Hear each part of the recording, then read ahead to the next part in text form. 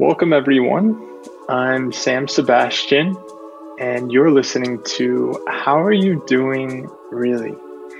In today's episode, I have the honor of speaking with my dear friend Ty, also known as Tiger, and just a little bit about how me and Ty met. We actually had both started a training in the Hakomi method together in, I believe it was 2017, and continued to do the entire training together and have maintained a relationship since. And yeah, it's just a very just dear, sweet. The word cuddly comes up when I describe what he's like. And I'll just share a little more about how he kind of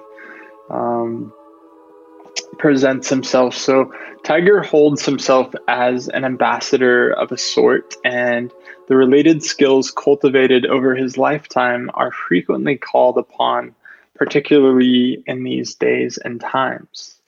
Holistic healing, truth and reconciliation, meditation and restorative practices, sexuality, psychology, and spiritual exploration are passions and areas of ongoing study. Creativity is a core aspect, and sensibility has manifested in the forms of writing and singing, just to name a few. And yeah, I like to start by asking the question, how are you doing really, Ty?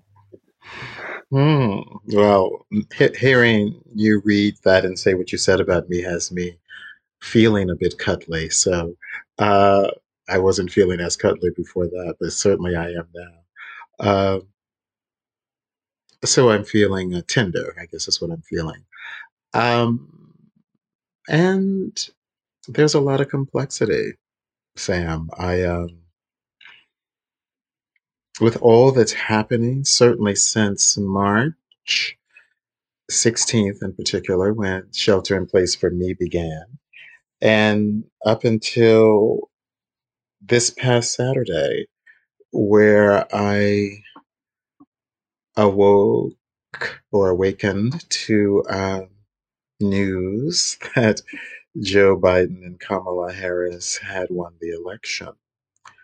And in my somatic body, I felt the tears coming out of my eyes at that point, and I hadn't realized just how tense I was because I think I was preparing myself to bear another 4 years of what feels like something intolerable, but that we had to do. This was a spiritual lesson we had to learn, is how I've been couching it. So it has been complex for the past several months and interesting and um, emotional. Mm. It just like you just took a breath after saying that, it just sounds like a lot of us were just able to like breathe again after we got that news. Mhm. I use those exact words. I can breathe again. I can take a breath, is what I said, just what you said. I can take a breath. It feels as if we still have some uphill climbing to do, and we got a respite. We could take a breath. I was finally feeling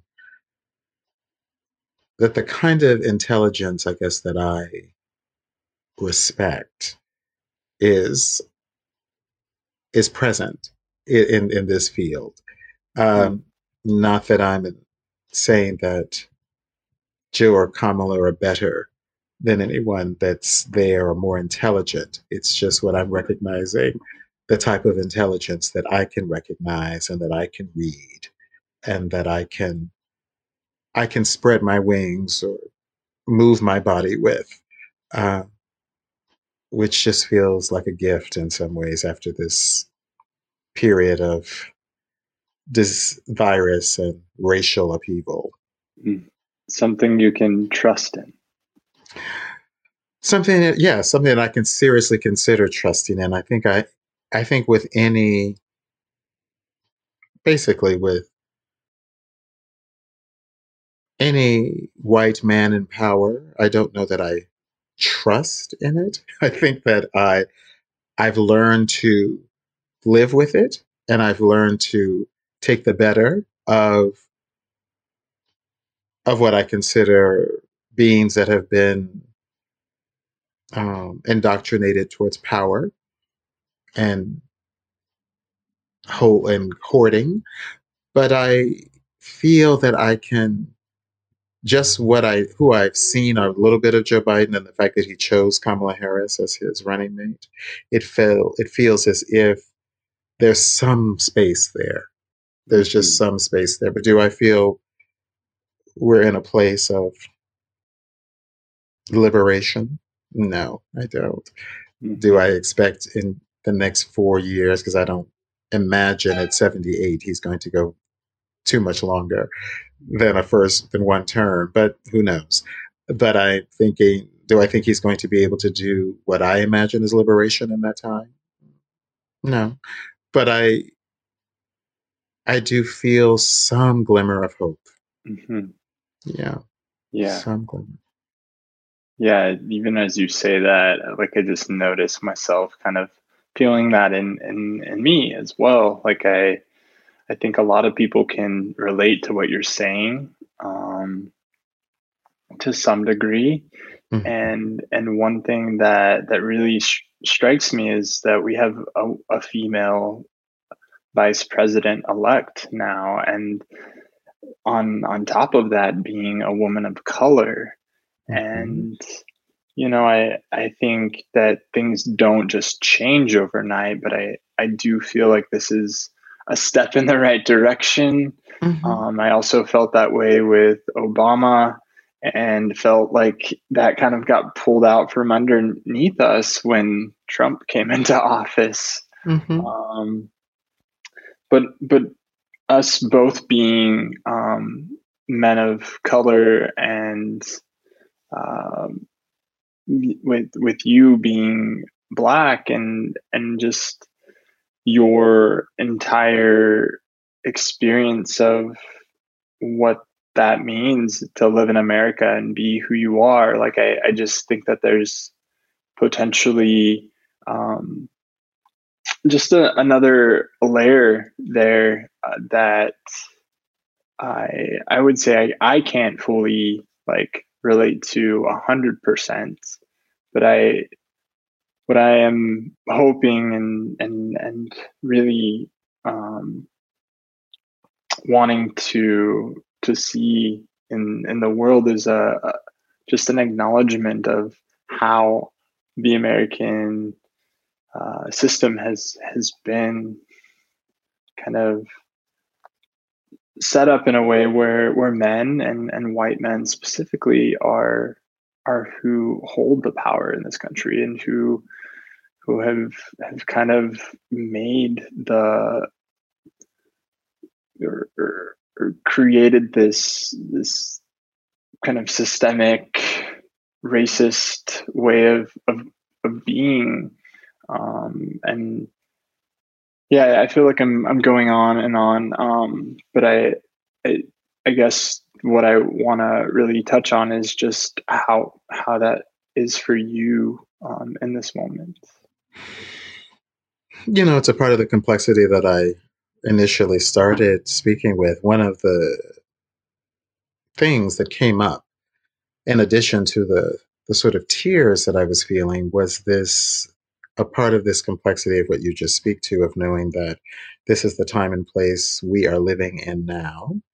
And you and I in particular, in addition to being men of color, we're also people who have a firm commitment to healing. And I think I know that the healing is both on an individual level and on a collective level. What has been very prominent in my consciousness is this paradox that I am living in. And the one is what I felt you just saying, this paradox of being in this black body um, at this time, and or having or a black body in the time that America has existed, and those of us being here. It's been brutal. It's been exceedingly brutal, and it hasn't particularly changed very much. I mean, we're not enslaved on a plantation, but there is still this energy of supremacy uh, that exists in the country. When it was repeated to me yesterday, I believe that 70 million people voted for Donald Trump. Still, and by looking at the maps of who those people were and demographically who they were, it was largely this white population of people that are still holding something that that we live in. And we live in a world where this irrational um, prejudice is in the ether constantly. And the helpmate that you and I were talking about just before the podcast, uh, this is what we talked about today. That I felt, how can people not find their way to kindness? And I began to feel the part of me that feels battered by that lack of kindness. And the image that I'm holding, one starts with me as a little boy with my family, my black family on the south side of Chicago, and the way that they fought and the way that they, I guess, struggled probably due to their own post traumatic slave syndrome. But then I likened it to today with the vitriol that comes out of the mouth of beings that I see as white who, for whatever reason, have decided that those who are not white are lesser than. Mhm. That's been hard, and it is very. It is. I don't acknowledge it. I acknowledge it with our mutual helpmate today, but I didn't. I don't often acknowledge that. I just sort of grin and bear it and move on. The paradoxical piece is around this piece of us that is healers and the recognition that the manifestation of those beings is about a wound. And you mentioned the Hakomi we did together, but in the somatic work and study that I was also doing as we were doing Hakomi was learning the works of Resmaa Menakem, who wrote the book My Grandmother's Hands. And that work so pointed me to the trauma that exists in the white bodies, as well as the trauma that exists in black bodies. So it was a new frame for me to hold. And that this trauma goes back much farther than the 400 years of horribleness in America. It goes back to even their realities of being brutalized, subsumed, Mhm. uh, being have nots, and then going and finding a place where they could be halves and creating that. So that place of the paradox for me is of both compassion, but also really living with them as terrorists, that I am being terrorized, and we have been terrorized by them for centuries. But then we are healers. And so what holding that paradox is that so I have to stop for a while feeling my pain and fear and hurt, and then moving to this other part of me that sees, oh, you are incredibly wounded and traumatized. And what would be my role here? Uh, I can't see it simply being me sitting in the hurt and the terror. It also must be for me to shine a light, pray, do whatever we do as healers to bring some sort of something better to that reality. So I've been thinking a lot about that, that what the spiritual work that I've been doing, I frequently get to the point of it coming into my consciousness that there is nothing, and I'm thinking of Donald Trump in this moment. There is nothing in him that is not in you, is the message that comes in my mind. Hmm. So do not other him in this way, that you can't move from othering. You can only move and have spaciousness from realizing, how do I heal that part in me that is in Hmm. him? And that's the beginnings of doing the work of spaciousness, healing, uh, modeling of this healing thing. So I have been in those two places, both the victim and the one that says, oh, as Malidoma Somé told me 7 years ago, we are here to heal Western civilization. That's our work. And I've really been holding that. Healing Western civilization. Hmm. That's a task. And it feels as if we're in the crux of it right now. Yeah, there's a couple of things that really stand out about what you just shared, and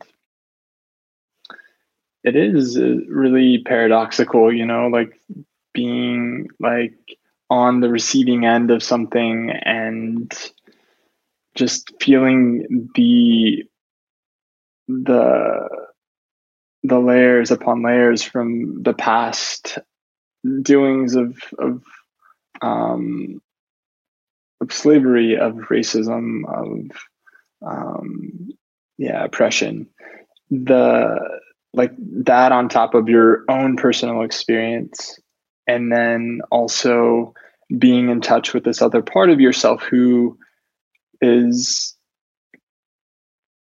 understanding that the way in which we heal from this is not by making the other person wrong necessarily, but being able to see that they're also wounded and like acting from that space.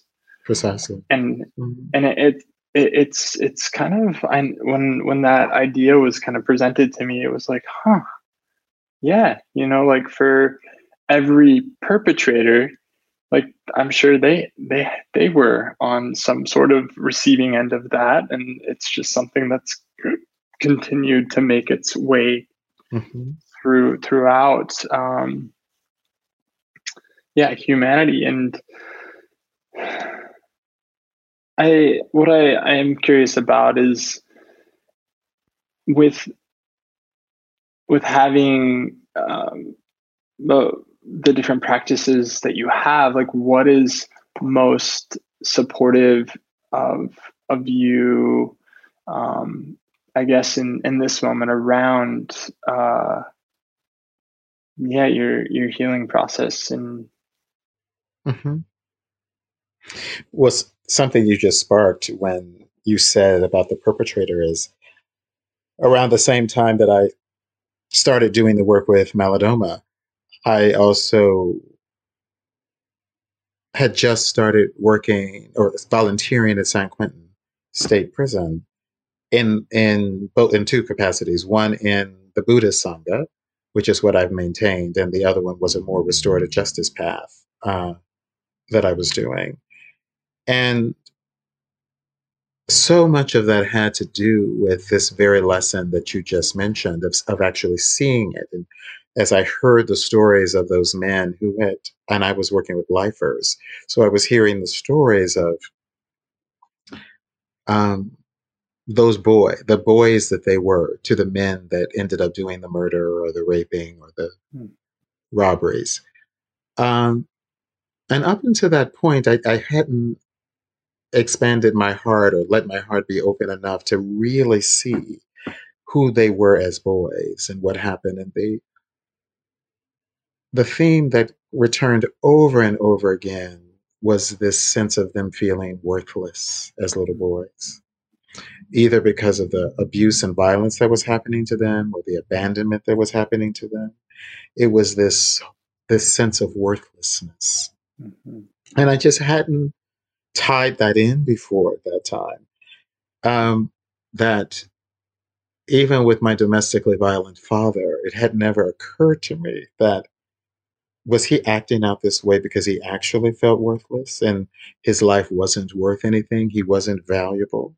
So therefore, he just acted out in this violent way with my mother. And as I was there long and longer, I saw that that was a core theme of the men of San Quentin.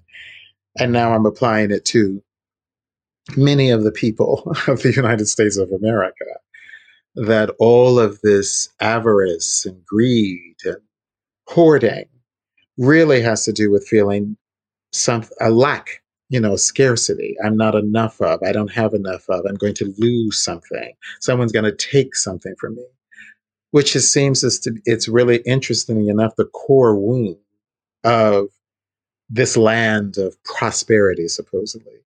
It's really built on such a scarcity, a sense of scarcity, and not just tangible item scarcity, but the scarcity of knowing that I am a valuable being, that I am worth, that I have worth.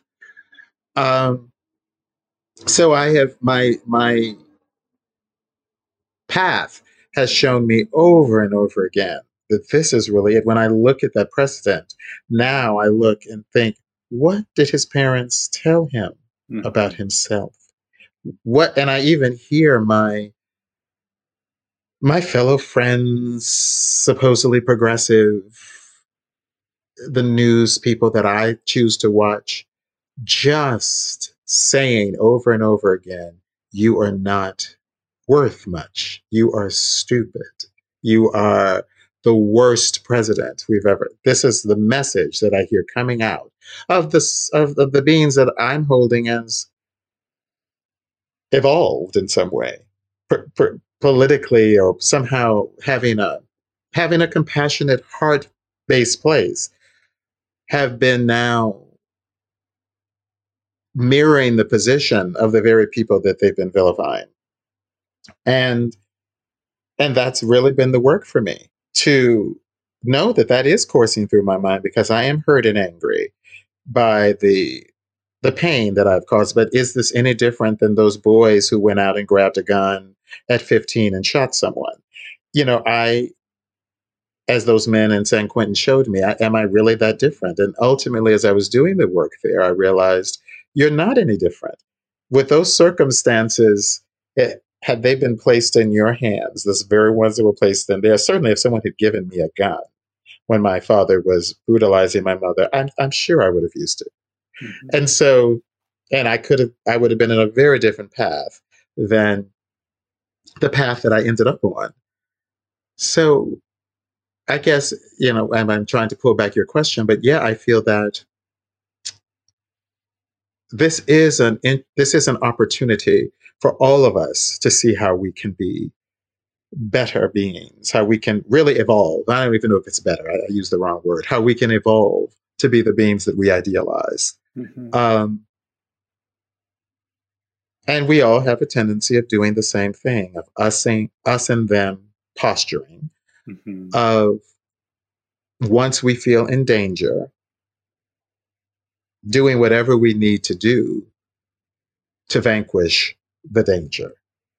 And that doesn't have anything to do with our ethnicities, our genders. It feels as if that's what, as a species, we are still in that place, despite how much we think we are a higher form of life.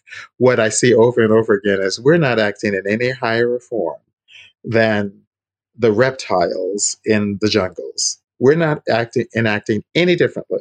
So if we're actually going to call ourselves higher form, we have to charge ourselves to step into that. And we haven't really done that as a whole collective. I think there's small groups like the Dalai Lama or something maybe that have done it, or Nelson Mandela or something. Those people seem to have been able to do it as individuals. But Mhm. as a collective group, I don't see that we've been able to do that yet. And we're trying to get there. Mhm. Yeah, one of the things that that I listened to. What was it? I think it was yesterday morning. It was a podcast that Krista Tippett Mm-hmm. does On Being. Mm-hmm. She had a woman on who was speaking to just what's kind of happened throughout history up until this point, and like what might be a new path forward from here. And like she does speak to the need for a collective shift, and also just I think that's one thing that I wonder, like, how do we encourage each other to start having more of these conversations? How do we encourage people to learn how to acknowledge their parts in things, and really come into more of that perspective that you were speaking to, of not seeing us as us versus them, but more of as a we. Mm-hmm. And I know that there's a lot of people in the therapy realm, and somatic psychotherapy realm, and all other sorts of healing practices that are I think kind of being put out, like just more and more seeds are being planted around this kind of language and perspective. And I just know there's been a couple of friends in my life who recently, like, they started doing uh, group kind of Zoom meetings where they're meeting with all white people or all people of color, and reading Resma Menaken's book, and like talking about the work, and then also planning to come together, both white folks and people of color. And at some point, I know this has been going on for a couple of months, and eventually they will come into a space where it's all of them together having these conversations. And I think there's a need for more of this, and just a more truth, more truth about what's happened in history, so that people can understand, like, why this means so much, why it might feel so um, heavy. Mm-hmm. How is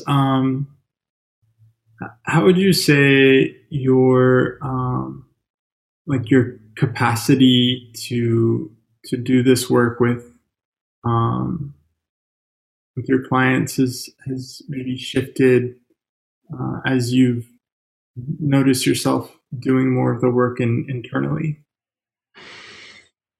Um, I I would say, similar to what you just sort of laid out, when I actually allow my clients to inform my process, when I really realize we're actually in community together, we're in some village together, when I'm not thinking that I'm bestowing, which is what I think the Western system teaches us, that in any role of authority, you're bestowing something on someone who doesn't have something.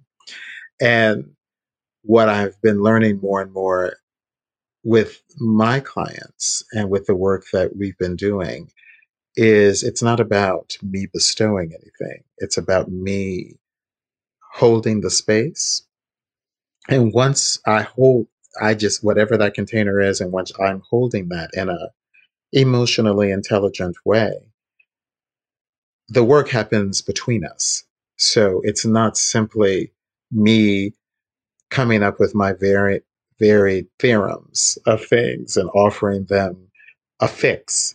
It's really about how it informs us both. So a client that I had just this past weekend um, is the child of two Holocaust survivors.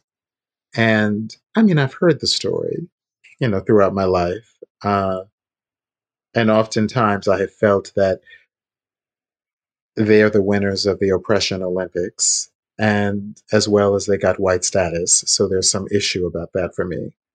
But as I was sitting with my client and I'm hearing what happened to her, born to these two survivors, and here she is in her late 70s, it really began to inform so much of what I felt in this life.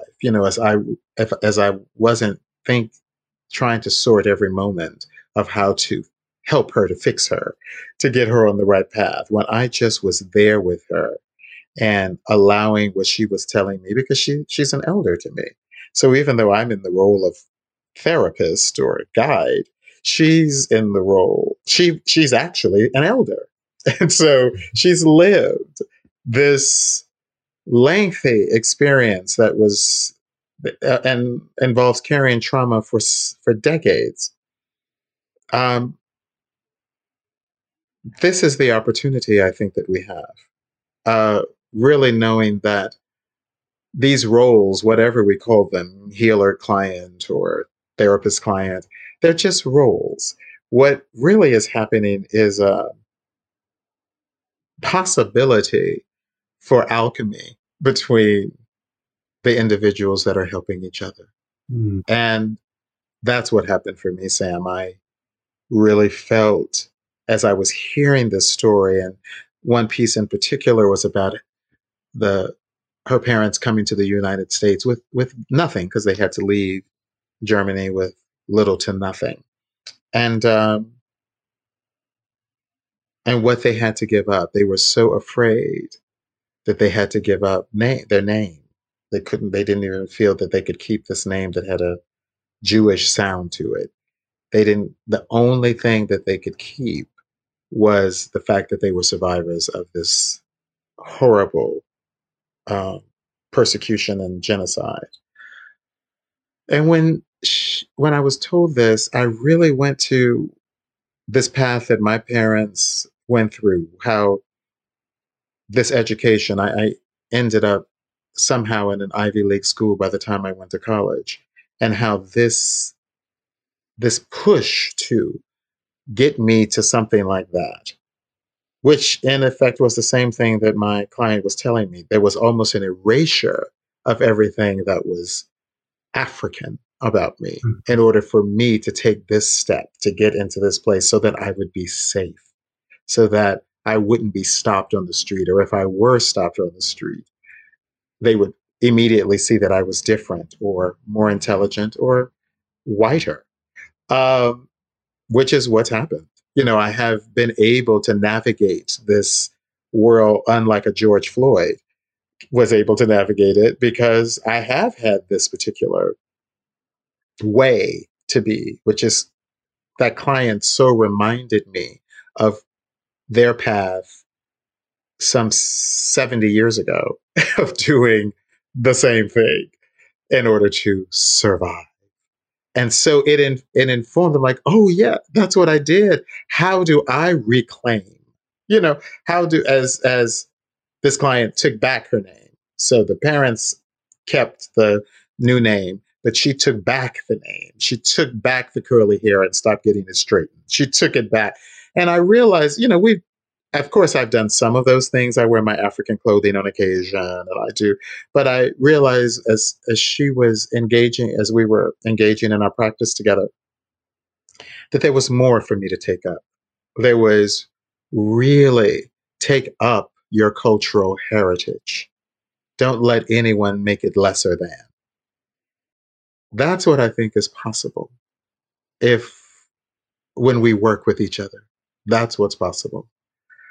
Um, so, yeah, that's, I guess, what I have to say about that. It makes me a little emotional just to hear you talking about this, and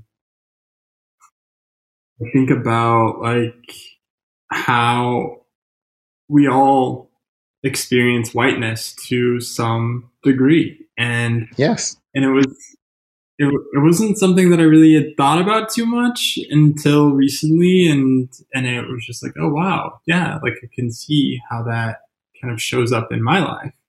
Mm-hmm. I do believe that it was like a strategy to like not stand up as much or kind of fit in or Mm-hmm. assimilate. And it's something that like when that happened for me when I was younger, I found myself kind of pushing away my roots, away my like ancestry. Mm-hmm. And Mm-hmm.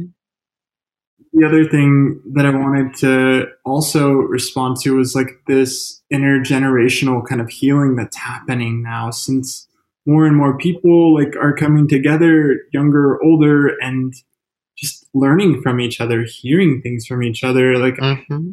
I think about my nephew who's 22 now, and I mean for the past I don't even know how many years he's been wanting to learn as much as he can about Venezuela and Mexico, because this is very Mm-hmm. much a part of where he's from, who he is. He wants to learn about the culture and really is embracing it in a way that like I have never given myself the permission to do that. And I want to like it's something that I'm noticing. Like I want to feel more connected to where I come from, who I am, and my Mm-hmm. ancestors. Mm-hmm. And I also need to work through some of the shame that I've held around it. Absolutely. Me too. I think that's so much of the learning I've had. And interestingly enough, COVID has given me the opportunity to stop and think about those things Mm. where I was moving and what someone uh, named for me earlier in the month was this path of ascension we have. They were always trying to ascend to something. So we stay so busy trying to get to some next plateau, some next level. What COVID did is just stopped so many of us, particularly me. And I wasn't trying to ascend anymore. I was just being, which allowed me to contemplate things and listen. I mean, these Zoom gatherings that I've been on, which, as you just mentioned, have been uh, multi generational. Uh, I don't know that I had the opportunity to be in multi generational spaces like I am now, to really hear these different thoughts. The students that I am now working with in the school I work is there are lots of younger people and they're expressing these ideas. And I was reading some earlier this week and some of their feedback, and I have to say that my heart just soared when I saw how intent they were on doing this very thing that your nephew is doing, to really say, no, I want to know about these things. I want to know about how we are as a people, how we've interrelated racially and on gender. I mean, they are just going into it with a gusto that I never really did, even though I did my restorative justice work and I sat in circles, but there is a fervor in which they are doing it that really has been wondrous to me and has been assisting in my wondering, why haven't I stepped into this with this level of fervor? And it's because I've been in the ascension thing. Like I need to achieve something, I need to get to something. And they're just being, they're like, this is what I want to know. This is how I want to feel. This is what I want to be. I don't want to carry shame. We learn to carry the shame. This is how you carry the shame and keep moving. That's what we learned. They're like, I'm not carrying any shame. And I have to say, I love it. I'm like, wow, who are these? Even as I don't like to be forced into language, and using the program they as an example has really annoyed the hell out of me. It's like, that's not grammatically correct. And I have all of my reasons. And then what I realize is that they are ushering in something new. Mm-hmm. They are ushering in a new consciousness. This is not just about the pronoun. This is about the fact that they're saying, let me be something other than your binary reality. Yeah. And don't disparage it with your idea of what's right, whether it's grammatical or whatever it is. Whether it's a gender binary, whatever you're holding, a racial binary, don't hold me to that. It's a new consciousness. And so we do have something to learn from these, as they used to call them when my older people used to call whippersnappers. We have something to learn from these whippersnappers. I now wonder what a whippersnapper actually is, because I just say the word, I'm like, what is a whippersnapper? But it is an opportunity to grow. As the elders, as I was saying, that my client is showing me a grace of how to hold the complexities of pain in a way that isn't about fighting so much. You know, I have fought so much, usually with my intellect, like, oh, I have to let someone know that what they've just said is absolutely incorrect. And they have, you know, this is almost like a legal argument, which is what this system teaches us. So debate someone down with a better argument. What I've realized is that a better argument doesn't mean that they're wrong. A better argument just means you've learned how to bully them into not saying more. The fact of the matter is they have their way, their perspective, honor that. Respect that as you want your way honored and respected. And then find the bridge between the two, which is what I have to offer the whippersnappers of today.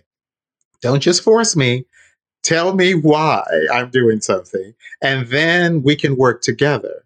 If you force me, then I'm going to feel shame because I've used the wrong pronoun, for instance. But just tell me, this is why I'm saying this. This is what my heart says of why I need to say this. Then I open.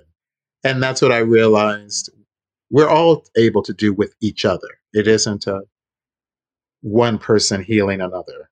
We do this work together.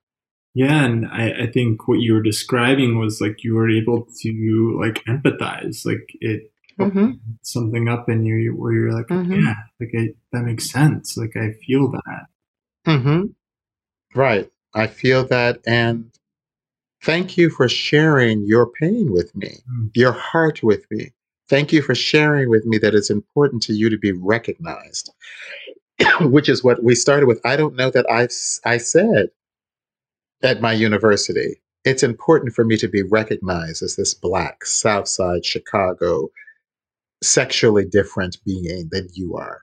It didn't occur to me it occurred to me to try to fit in to the khaki pants and the Izod shirts or the button-down shirts, or try to fit in somehow to this, what at the time was called preppy behavior. What now I realize that these younger beings are showing me is, no, this is who I am. This is who I've chosen to be, at least in this moment. Respect me for that. Call me what I'm asking you to call me. I didn't even have that voice. And so that agency is something that I feel they are teaching us. That's coming in as a new way of being, a new consciousness. I think it's an invaluable aspect to this evolution that I think we're doing right now. This new way, this new phase. Yeah, shift. Yeah, a shift. And it happens with the older generation. They are, even though they are in the last part of this human journey, what I'm realizing is they're also showing us something. Here is grace. When they can muster it, when they haven't been so beaten into submission, when they have their own sense of agency, they can say, here is a graceful way to be. You don't have to argue every single person's point of view that doesn't agree with yours. And I'm like, oh, I don't? No, you don't.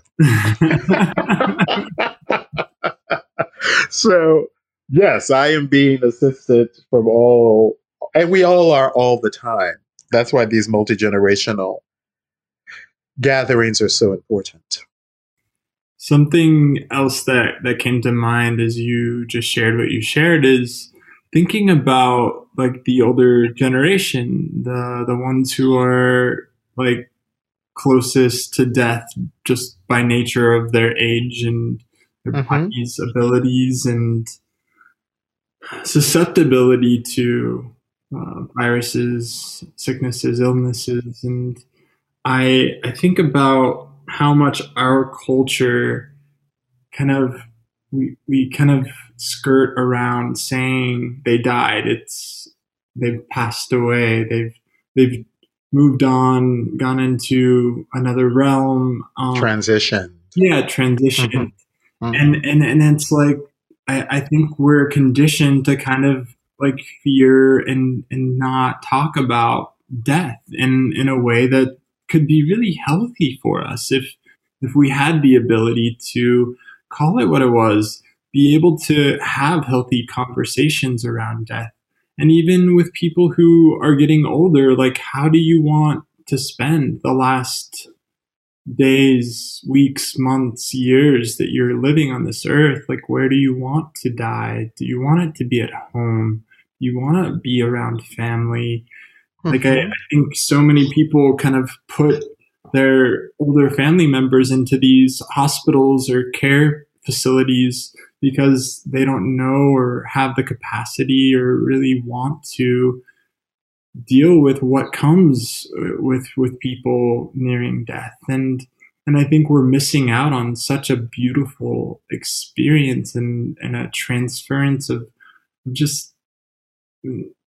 like we could I think we could learn so much from being able to embrace it, not like idealize it, yeah, like but really learn how to be okay with it. We might like spend our lives like really living to live and not to get everything done before we die. Absolutely. And you point to, I think, one of the key ways in which our wounds are um, creating a reality for us or living circumstance for us that isn't optimal. And Malidoma Somé, who I mentioned earlier that I work with, his first wife was a woman named Sobonfu Somé. And a part of the African indigenous shamanic practices that I learned with them separately, because they were separated at this point. One was around grief and how, as a culture, we're so adverse to actually inhabiting and allowing the process of grief to occur, which also disallows us from moving forward. We can't move if we don't grieve. We can't grieve if we don't acknowledge and name that death is happening. And it feels to me, looking at it, trying to look at it more compassionately, Sam, is that we've also learned to avoid anything that feels like shadow and be fearful of anything that feels like shadow. For us, death, even though I don't think it's a shadow reality, it's just a natural part of the process of being a human on this plane. But I feel that we still are so afraid of it. For us, it's what's been steeped into us is we don't know. Some people don't know if it's just blackness you go into, and we nothing else is after that. Some people think that we could go to a hell where we have eternal damnation. So, there's all of these sort of fear-based things, as opposed to saying it's a part of the whole process. So honor this part of the process. Also, I think we don't do the honorable thing and take care of our beings that are moving into the next phase, whatever that is, because we don't know what it is. At least our consciousnesses don't know it in this part of the game. But as I have seen, the way we were before we became these highly industrialized beings is that we did honor this process of dying. We did do elaborate processes of cleaning bodies and doing these rituals and ceremonies, wailing and grieving. We did that. And then we came into this world where we were expected to be something that was always strong, of what we consider to be strong. We let go of those practices. And I also believe, which is I think which I read you to be saying, it has hurt us to do that. it has hurt us tremendously not to be able to do this part, not to celebrate the the death as we celebrate the life coming in. You know, we should be doing the same thing that we do when those little babies come in. Yeah. We should be doing the same thing as the death goes out, Yes. as the person goes out. But somehow we became afraid, Mhm. which is what I also think the racism is about and the sexism is about. It's about a fear. We became afraid that if we honor this thing outside of us, it's going to hurt us in some way, or it's going to diminish us in some way. Mhm. The key opportunity, I think, for all of us is to recognize no, just like these races are constructs and they're not really real. It's not really real that if you honor the dead, that it's going to be scary and that you're going to be in some sort of terrifying situation. Uh, but I feel we do feel that. We all get so afraid of death. I mean, I know myself, even if I come across an animal in the road that's dead, there's some sense of fright that comes up in me. Mhm. Um, I so admire those people who get out of their cars and move the animal to the other side of the road so it's not run over. And Mhm. yeah, and so yeah, they are able to be with death in a way that I haven't still to this day come to. I think I'm coming to it, Mhm. but you're so right about that. I believe it is a perennial fear and that it's a vestige of this civilized way that we've become. Mhm. And this is when I say being civilized, and how Malidoma has said, being civilized is not all it's cracked up to be. We need to go right back to the village way, tend to those bodies, tend to those elders, Mhm. uh, sing them out with whatever. At least in Africa, you're born with a song that that is sung about you, and you die with a song. that song that was about you, and you're singing them off back to the place wherever they're going to next. That's what I wish we were doing. I agree. Yeah, You know? I so agree. Yeah. And we can. It's really just saying, just like these youth that are telling us about the trans reality, like, this is who I am and don't put me in a box. I think we also have to take those kinds of stands. No, I'm not going to put grandmother in this home. Mhm. We are going to take care of her until she goes. We're going to keep her comfortable until she goes. You know, that is, we had to take that stand. And have that conversation. Like, what do you want? Like, Right, what would make right, you happy? right. And one of the things that I heard in a recent conversation around death and end of life doula talks about this practice of bringing in different sensory experiences when you're spending the last days, weeks, months with your loved ones. Could be something as simple as like a lavender, like essential oil, and sharing that scent together. Like what is it that you can create sensory wise so that Mm-hmm. when they've died, that they're you have that experience with them that's very like, you take a smell of that lavender and it just brings you right back to that moment, like Mm-hmm. hearing that Mm-hmm. song. And I think you talked about like that song that you heard coming into this Mm-hmm. life and song that you're going to hear going out. Mm-hmm.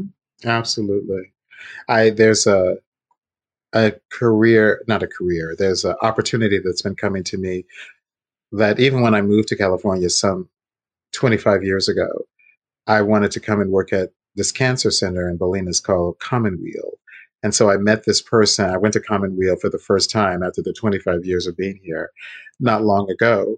And I met this person who has started a company called Dialogues spelled with a Y. And it's all about exactly what you say, these very important end of life conversations. And I became the whole idea of a death doula or end of life doula, uh, dialogues. There's a choir in Marin that is formed that it goes to sing to people who are in their last stages. Hmm. Zen hospice, all of those things have become really important in my consciousness of these are the kinds of things that I want to model for us to do. Yes, I feel that.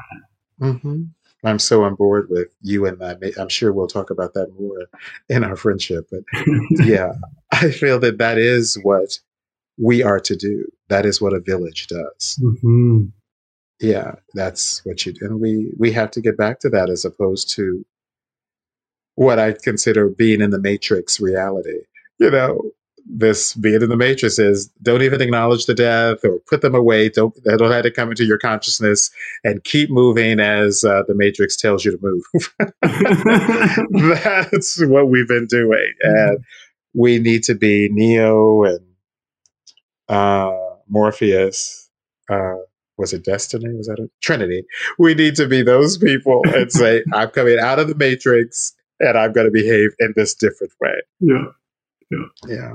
Oh, I love you, Ty. I love you too, Sam.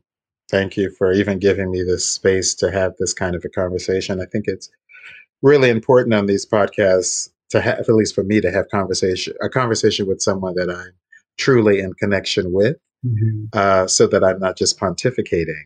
I'm actually going into my heart and speaking what is true, and that feels incredibly important. So thank you for inviting me so that I could see that happening in myself, just the modeling of my own coming from my heart and speaking and not coming from my mind and speaking. I really appreciate you sharing that, and I even notice it in myself. Like when I can go up into my head and try and think about what I should sound like, versus just being like in my body and feeling connected to you, Mhm. and my other guests, and I think like it's I what I hope for with these conversations is that people can hear this no matter where they are around the world, and find some sort of way to feel like they're not alone, hear other Mhm. people's stories, and notice how that affects them, and notice what it brings up in them and what it touches in them. And my hope is that people are able to gain some sort of insight into their inner worlds, and those that they love and care about around them. Mhm. I think that's what more wonderful objective can there be for this kind of work that you're doing to have it inform and help others to know that they're not alone. Mhm. I really wanted to ask one more question, and we talked about it earlier. Mhm. Just maybe sharing a poem, a phrase, a teaching that maybe has come into your life that's really supported you up Mhm. until this point. Yeah, I'm so glad you asked me this question and reminded me of it, and it's informed much of what I've said because you asked me before. So in case, and that was so generous and gracious of you to give me time in case I wanted to go find the book. And I was thinking of James Baldwin because he has said so many wonderful things, and then I thought Maya Angelou, she has said so many wonderful things, and these days I love Brian Stevenson, who's in with the Equal Justice Initiative in Alabama. But I was going to those places, but I realized, oh, I don't have to go any of those places. I can go right to my great grandmother, who there's so many phrases that she put into my head that some I just laugh at because my grandmother was for a woman born, she was born in 1893, a black woman, but quite this spunky, feisty being. So when I came to know her in her 70s, I guess, um, she offered me so much. And the thing that has informed my path more than anything is her saying to me, no one is better than you, and you are better than no one. Mm. And I don't remember exactly the context she was saying it, but I know that it has so and helped this being and this black body navigate the worlds I've been in when I see so many people in my life walk into situations already feeling diminished. But because my great grandmother told me that, it doesn't even occur to me to feel diminished. I mean, I now think something must be wrong with this person if they're trying to diminish me, because grandmother told me no one is better than you and you are better than no one. So if that's the case, then why are they purporting as if they're better than me? And that's the thought that comes up for me first. And also on the other side, when I am with someone getting all high and mighty and thinking that I know more than they know, and probably the reason why it even comes in my mind about Trump, that there's nothing in him that isn't in you, is because of what my grandmother said. I think she started that neural pathway or that emotional pathway where I don't think that I'm better than someone. As smart as I think I am, as much education as I've gotten, as emotionally intelligent as I think the president has made me, or truth and reconciliation work has made me, I am better than no one. So don't go around, as she was saying to me, acting as if you are better than someone. That's not the way to be in the world. And I have never been that way in the world. And of everything I've heard, that is the thing that has supported me the most. No one is better than you, and you are better than no one. Thank you for sharing that. She sounds like a really wise woman. She was, like me, she was quite dramatic. But yes, she was wise. Does not mean that you're not dramatic. At least, it doesn't in my family. But yeah, she was wise. And yet again, I mean, as I said, I met her in her 70s. So it's the gift that those beings who've lived on the planet for a long time, or as long as we human beings live on the planet, they can offer us those kinds of moments of, and fortunately, she told me when I was a young kid so that I could carry in my life and through schools in America that told me Black people were not as smart or we were in some way lesser than. She gave me that at the very beginning so that I always held I was not lesser than. Boy, do I wish every child got that. I wish Donald Trump had gotten that, because clearly he didn't get it. No one is better than you, Donald, and you are better than no one. He didn't get that. And look what it's caused. It's caused an immeasurable amount of damage in his psyche. We all, I wish, got that. Certainly these rulers of these nations and people starting wars. No one is better than you, and you are better than no one. Yeah. So that's the phrase. My grandmother, Cora Lena, that was what she offered me as a young boy. Thank you for having me remember that and holding it through this chat of ours. It was informing everything that I was saying. And it's so important for me to remember that, because sometimes hurt can have one enact in defensive postures. And so much hurt is present. So when you had me go there, I got centered and remember who you are. Amen to that. Yes. And thank you to your grandmother. Yes, I'm sure she would love you. Probably does love you wherever she is. Yeah. I know she would adore you, as so many do, because you're such a special being. The part of her that lives in you. Yeah. That it's there. You've definitely been experiencing that part. Because there was a very sassy part of her. You have experienced some of that. I got my own too.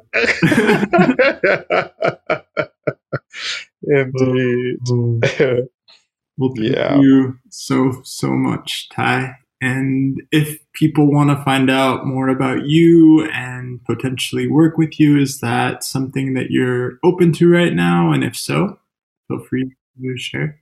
Yeah. I am gradually building the practice that I present myself into the world, and I haven't done it officially. But maybe now that I'm going to mention it on this podcast, I will go ahead and make sure I do that officially. And the notion is you would be able to reach me through the URL of www.creativeties.com is what I'm feeling, and ties would be spelled TYS. So I think I'm going to go ahead and get on that. Yeah. And make creativeties.com. I'm going to have to go and just make that official. And now that I've said it, and create that so that people can reach me that way.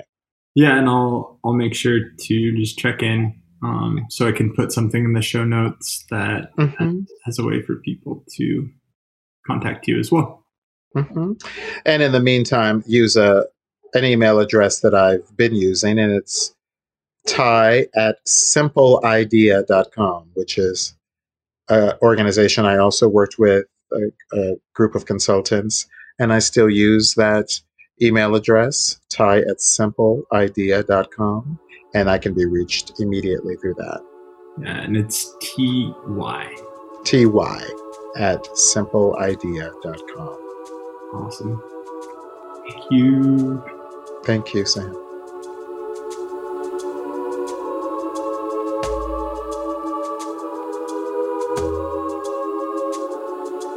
Thank you all so much for listening to How Are You Doing, Really?